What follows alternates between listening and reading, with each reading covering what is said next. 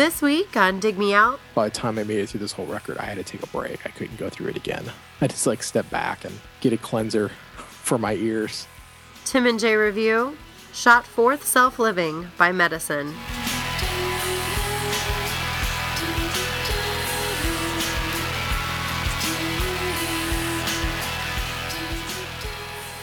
Hello and welcome to another episode of Dig Me Out. I'm your host, Tim Minichi, and joining me once again, my co-host, Mr. Jason Ziak. Jay, it's episode 198, season 4. Feeling great. We are continuing our look at bands and artists who are releasing material as we speak into the ether. New albums being put out there for people to check out. We've done so in the last couple weeks. Melvins, Mike Dougherty, Ryan Adams, Thurston Moore, Johnny Marr, just to name a few. We got another one this week, Jay. This one's a band. This is a band that's stuck together. They've had some hiatuses. Hiatus. They've been on hiatus a few times.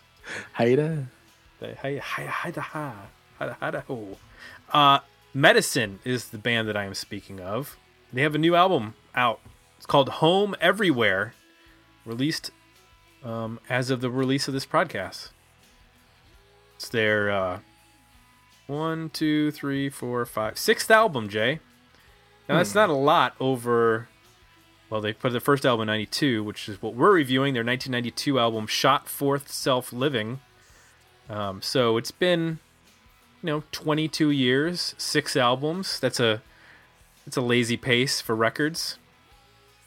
They went on hiatus, took some time in between a couple records, and they're now back. So, Jay, were you familiar with the band Medicine? No. I get the name is familiar, but I get it mixed with the band Morphine. I thought we were going to be reviewing the band with the oboe player or whatever that band has. That's a saxophone player, Jay. Saxophone. And so that was what I was expecting to hear when I started this record. Well, then it must have been a shock. It was. And I believe that morphine is a type of medicine, so you weren't far off. Right. Yeah. And they both start with M. That's true. They both share the letter M as their first letter. Followed by a vowel. Correct. As most words that start with M do. Right, but you can see how I can be confused. I understand. It's a confusing world, and you just got caught up in it. I was familiar with the album covers. That's about it. I saw the album covers, and I was like, oh, that looks like something we would have had in the stacks at the radio station. And that's about it. Don't remember the band, what they sounded like, or anything like that. So let's talk about some history of Medicine. History of the band. Medicine was formed by ex-Savage Republic drummer Brad Laner. Savage Republic should not be confused with Savage Garden. 2 different bands. Not the same band. He was working on 4-track recordings in 1990, and after playing the tapes for some music industry representatives, he was told that if he formed a band that sounded like the tapes, he could get a record deal. So Brad went out and formed a band with a number of musicians from the Los Angeles music scene. Now, the band members have changed throughout the years from 1992 to 2014. For this particular album, which is their first, it's Brad Laner on vocals, guitar, percussion, piano, and then he also produced the record. On second guitar is Jim Putnam. The additional vocals are by Beth Thompson. On bass guitar, we have Eddie Rauscha, who also did some tape manipulation on the record. And then on the drums is Jim Goodall. So they ended up signing to Creation Records, which is the famous British UK record label that also was the home of Oasis in the early 90s. They were the first American band to sign to Creation Records. And in the US, they signed to American Recordings, which was the label owned by Rick Rubin. So they released their their debut album, Shot Forth Self-Living, in 1992. They followed that up a year later with The Buried Life. 2 years after that, in 1995, they released the album Her Highness. And then there was an 8-year break between the third and fourth records, and The Mechanical Forces of Love was released on Astralworks in 2003. 10 years later, they released To the Happy Few on Captured Tracks. And then this year, as I mentioned, Home Everywhere, released today as of the release of this podcast. And there you have it, the brief history of the band Medicine. And if you have an album that you would like us to review, please head on over to our Request a Review page, and you can select an album. We only have, Jay, a couple more episodes left to for people to suggest. So, we're very quickly approaching the end of the fourth season. So I hope people realize that time is ticking. So Get on it, people. get on it. Get down Don't let on us pick these records. No, you see what happens when we pick the records. It's a disaster.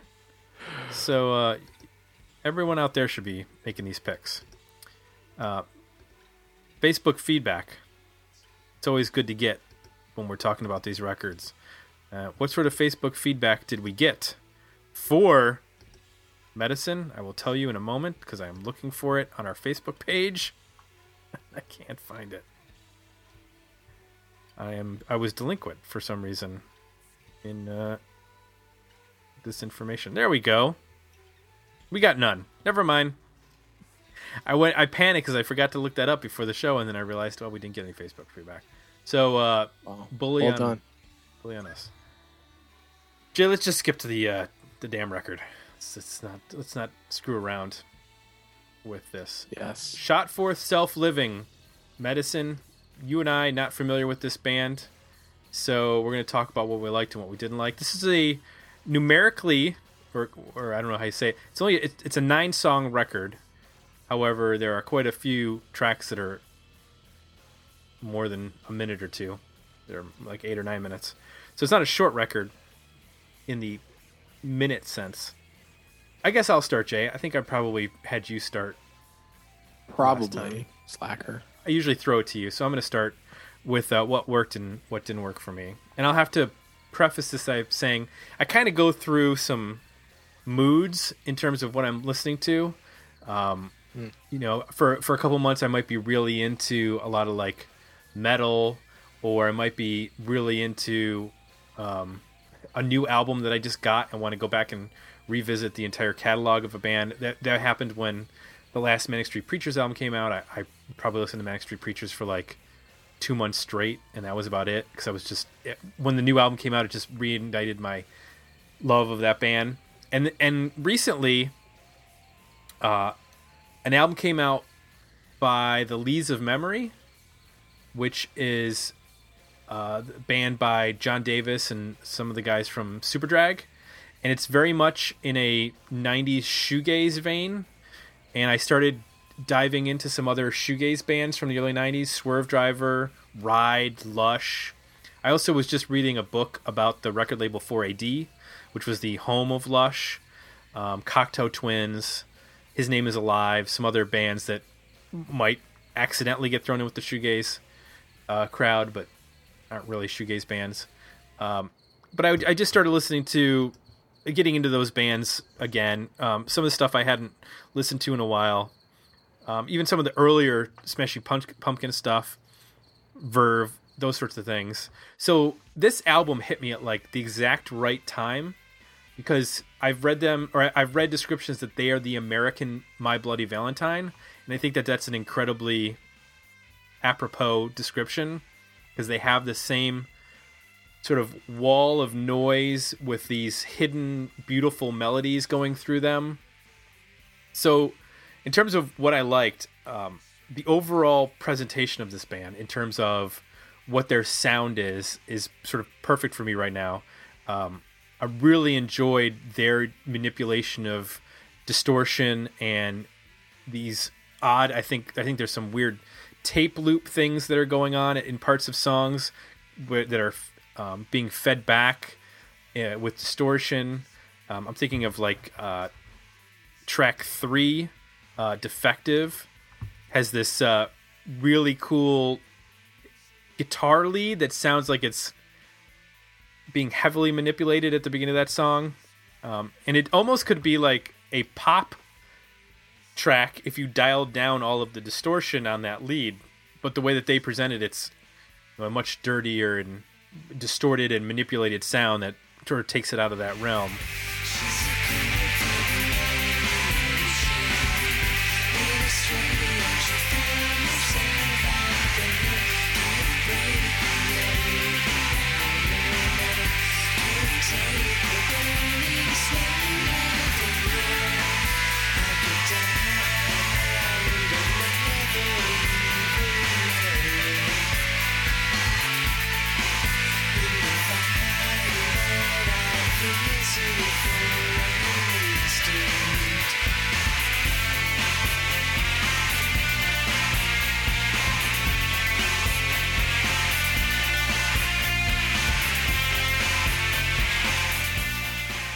So that's what worked for me. It's just the overall sound of the band. 6 months ago, I might have been a little turned off by this, but I'm just in the right space for it right now. And that can happen a lot with music. You're just in the right space or time to hear certain things. And I just happen to be into all this right now. So tell me, Jay, what was something that worked for you? I think in theory, I'm on the same page as you. I like the concept of the band. I like the sort of the melodies being a little bit hidden behind this noise layer, but they're there. I also like that the instruments start to transform into new sounds. So guitars start to sound like bells chiming, and they take on almost a string, a sound. The bass at times gets this really like dirgy, kind of grindy tone. That's even a little bit different than your typical fuzzed out bass. So I dig that. I like the approach in terms of vocal, but that's also where I think in theory I like it better than the execution. So I found it between the tone of the guitar, that usually the noise guitar, I found it to be piercing. Like it's not like a mid-range kind of drone. It gets really high-pitched at times, and painful, frankly. That combined with how the vocal is produced. So they typically sing very hushed, and then they mic them real close and try to make it sit on top. But I found it very difficult to understand nearly anything they were saying, and then I also found it to be really competing with that piercing guitar noise. So while I wanted to kind of be pulled in by the vocal a little bit more, and I don't mind the noise being there, I just wish that it was a little less present, and the vocal could be a little bit more present. I did find halfway through the record there was a span where like the mix got different and the presentation changed a little bit. It potentially was so I'm thinking of track 4 and 5, and then even again at the end, track 9, Christmas Song. I don't know if it's the significant change is just that they feature live drums, or at least seem to feature live drums, and the space opens up a little bit. As opposed to some of the other songs where they're using what sounds like a drum machine of some kind or a loop of some kind, and it's very mechanical, and everything's very present. And I felt like on those short Happy Life and 5, I felt like the more band presentation, the live drum presentation, gave the songs a little bit more dynamic. They could get quieter and also get louder, and I felt like the vocal was able to stand out a little bit more. And they also just, like, from a songwriting standpoint, made a little bit more sense in terms of, there wasn't a long intro. Some of these songs have like 1 minute or 2 minute long intros of noise before the song starts. I felt like those songs were a little bit more concise and just, I don't know. Even though there's still like a short happy life is still over 6 minutes long, I just felt like there was something about the way it was presented there that I could absorb it a little bit better and appreciate it better.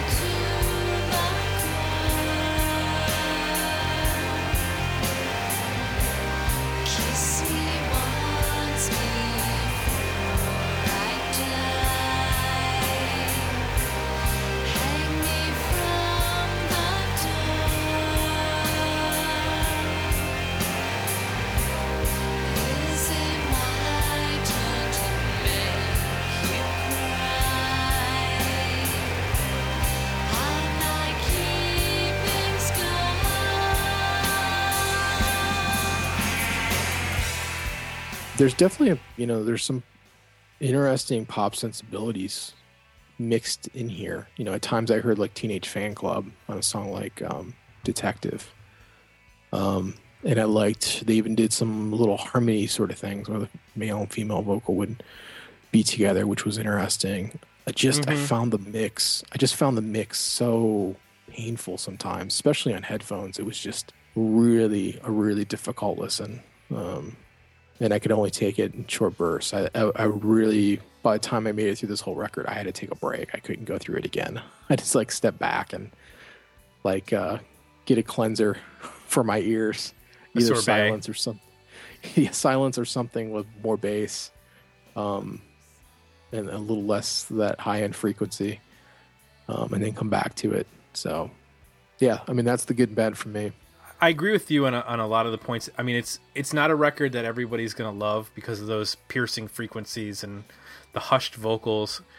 I think the thing that really sets them apart from a lot of shoegaze bands is that although the vocals are hushed, they actually sound sort of clear to me. Whereas if you listen to a lot of that early 90s, and this is 92, you listen to a lot of that stuff, it's so drenched in reverb that you can't even make out consonants and vowels.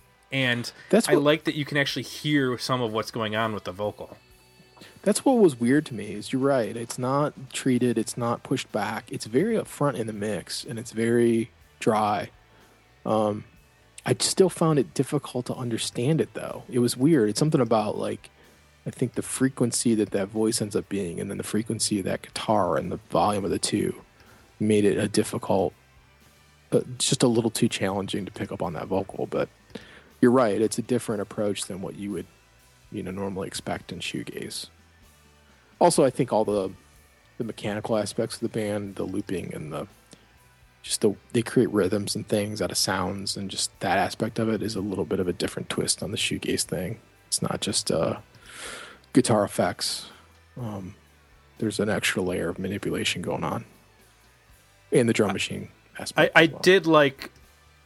I liked it a lot more when she was singing, Beth Thompson.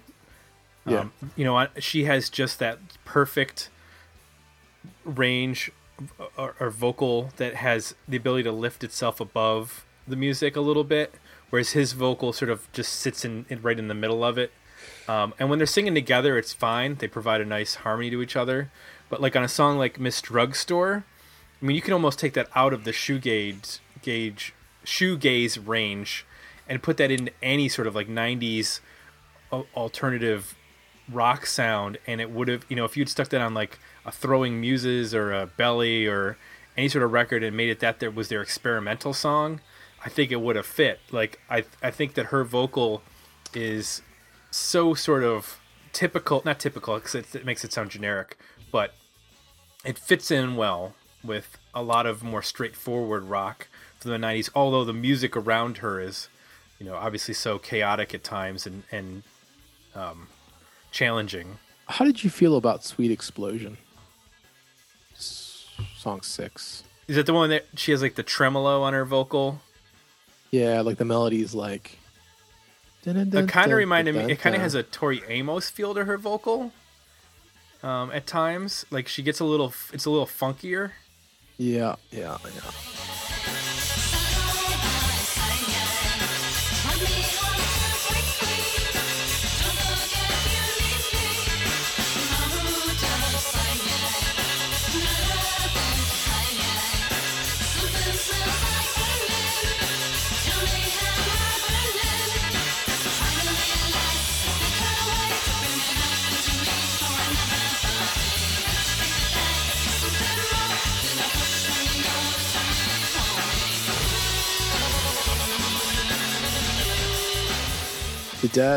It really seemed odd on this record. It didn't. I mean, other than the general presentation was similar to the other songs, it just from a songwriting standpoint, I found it sort of out of left field. I just wanted to see if I was. It almost sounds like a song that was on the record that got remixed by somebody else, because it's it's up tempo. It has a big beat to it in terms of like a up tempo beat. It almost sounds like it was a slow song, and then somebody dropped this heavy beat to make it an up-tempo song, and then added tremolo to her vocal. I don't know. It sounds a little too cute, doesn't it, for the rest of the record? I don't know. It just seemed. I don't know if I would say cute, but it definitely sounds way more poppy. Yeah. And friendly. But I mean, it provides a nice change of pace, though. I think, in that you're sort of having this record where there's like these big lumbering songs with, like you mentioned, that big bass and whether it's the live drums that are thumping or I think some of the other songs where it sounds like it's a loop, I think it's actually a live drum that's looped. That's where the tape loops come in. That's just such a total 180 from those songs.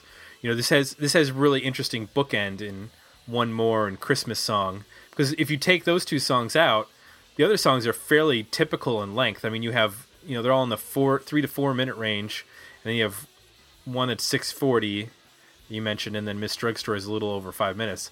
But the rest of the record is fairly conventional in its length. It's just the bookends at the beginning and the end are the, 8.5 and 9 minute long songs. Well, it's just track 1 that takes a solid 2 minutes of pure ear piercing noise before the song starts. Yeah. Or is it a minute? Yeah. I know it's a very, very long time, it seems. Yeah, I do like when it kicks in, though. I mean, it's an example of where it has that high-pitched lead going on, and it just sort of lulls you into this mood. Like, you know what you're getting. Once you hit that point where the band comes in and that lead starts and she starts singing, like, okay, I understand where this band is going from this point forward. My note for what that guitar sounds like is that it sounds like a air raid siren and a bee mixed together. Well, put right in this middle of your ear canal. There is a cool guitar melody on that song that appears a little bit later on. It's kind of a odd sound too. I don't know if it was created with the tapes or what, but it's a different kind of sound. That ends up being pretty interesting. But yeah, it is a painful lead-in. Sure, you can look at it that way.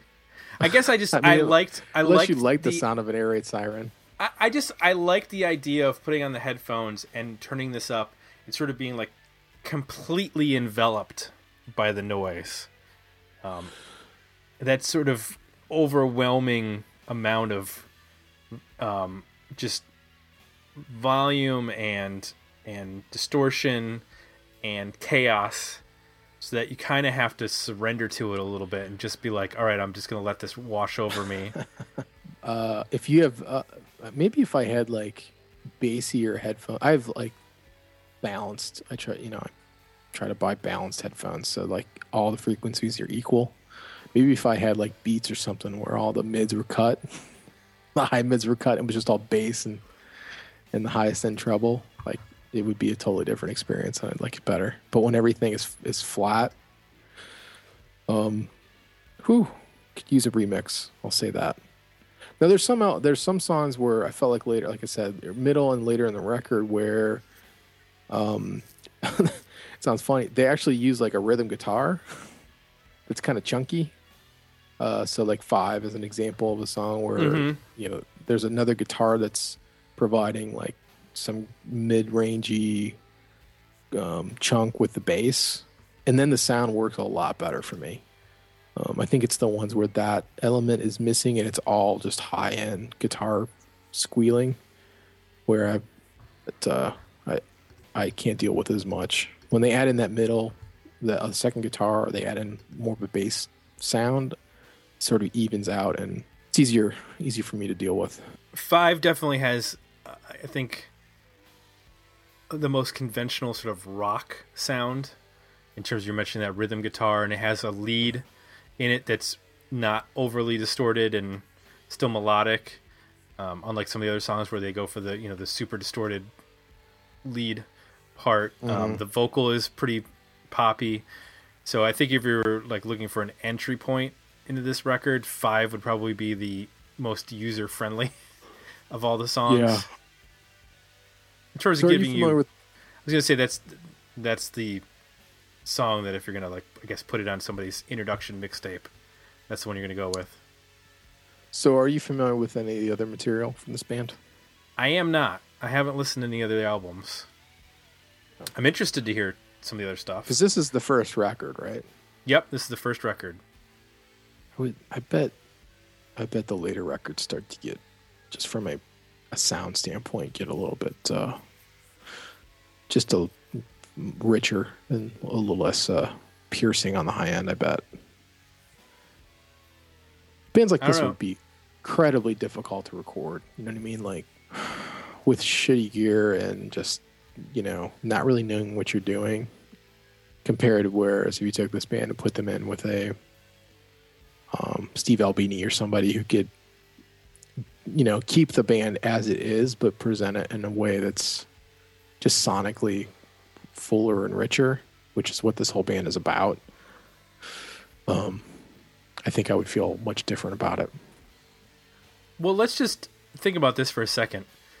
He had these 4-track demos that he had done, which I'm imagining are not far off from sounding like this in terms of their sort of distorted. And record label executives were like, "Oh, if you put together a band, we'll sign you." Yeah.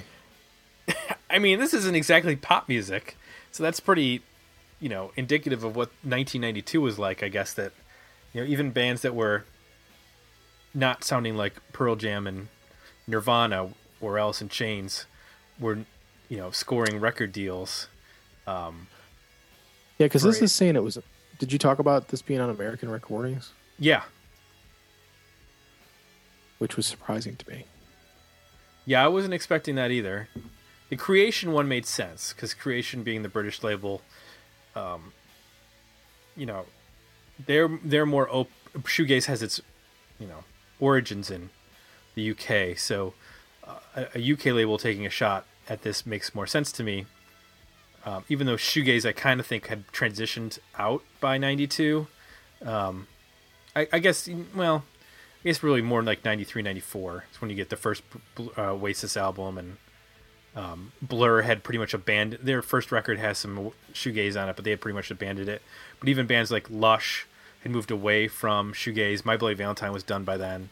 So, but 92, it makes sense for this band, because it was still a weird period for British rock. They hadn't completely moved away from the Manchester scene yet, or the shoegaze or anything, so I guess anything was going at that point. But for an American label to take a shot at this in 1982 seems bizarre.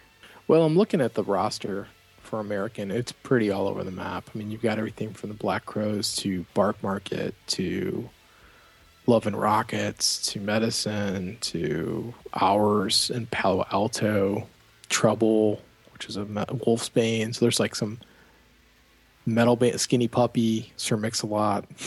It's like they were Raging Slab. They were kind of playing in Ooh, in the Raging extremes Slab.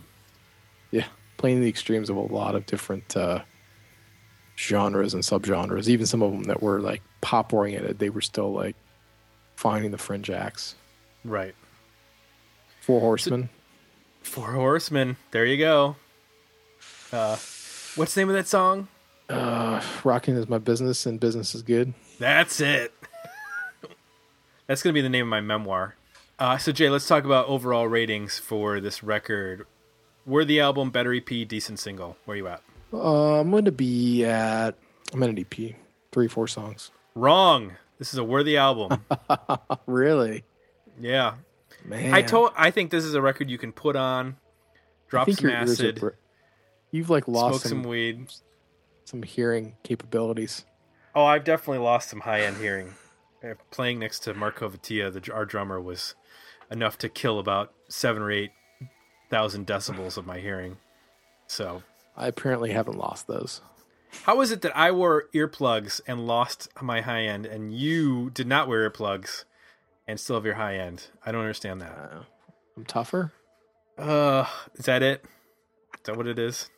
It all comes down to Or is your head masculinity. is your head thicker and bigger and Yes, there's that. yeah, I really enjoyed this record. The only song that I think didn't work for me as well as the other ones was Queen of Tension, track 7. But I think overall, this record really worked for me. And again, I think that might be just due to where I'm at musically right now.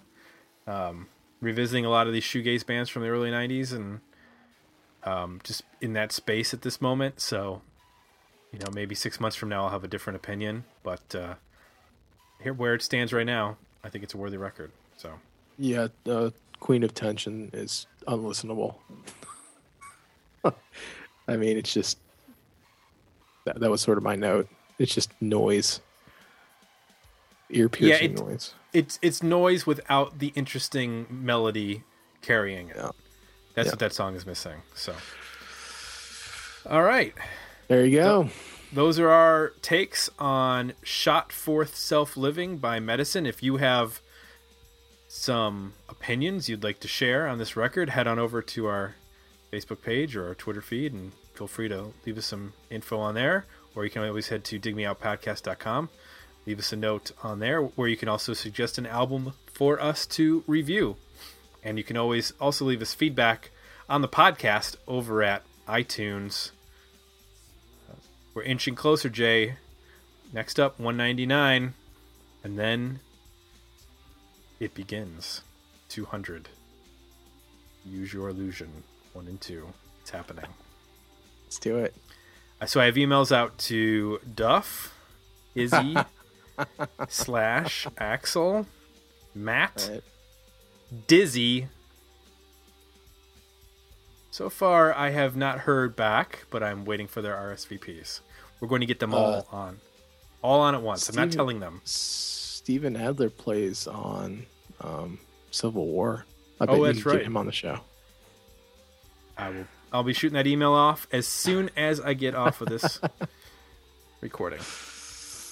I'm pretty sure he plays on that song. I believe you're correct. Unfortunately, Shannon Hoon is not available to discuss his backing vocals on Don't Cry. Yeah. So, Alrighty. all right. Thanks, everybody, for listening. And we'll be back next week with another episode. Dig me out.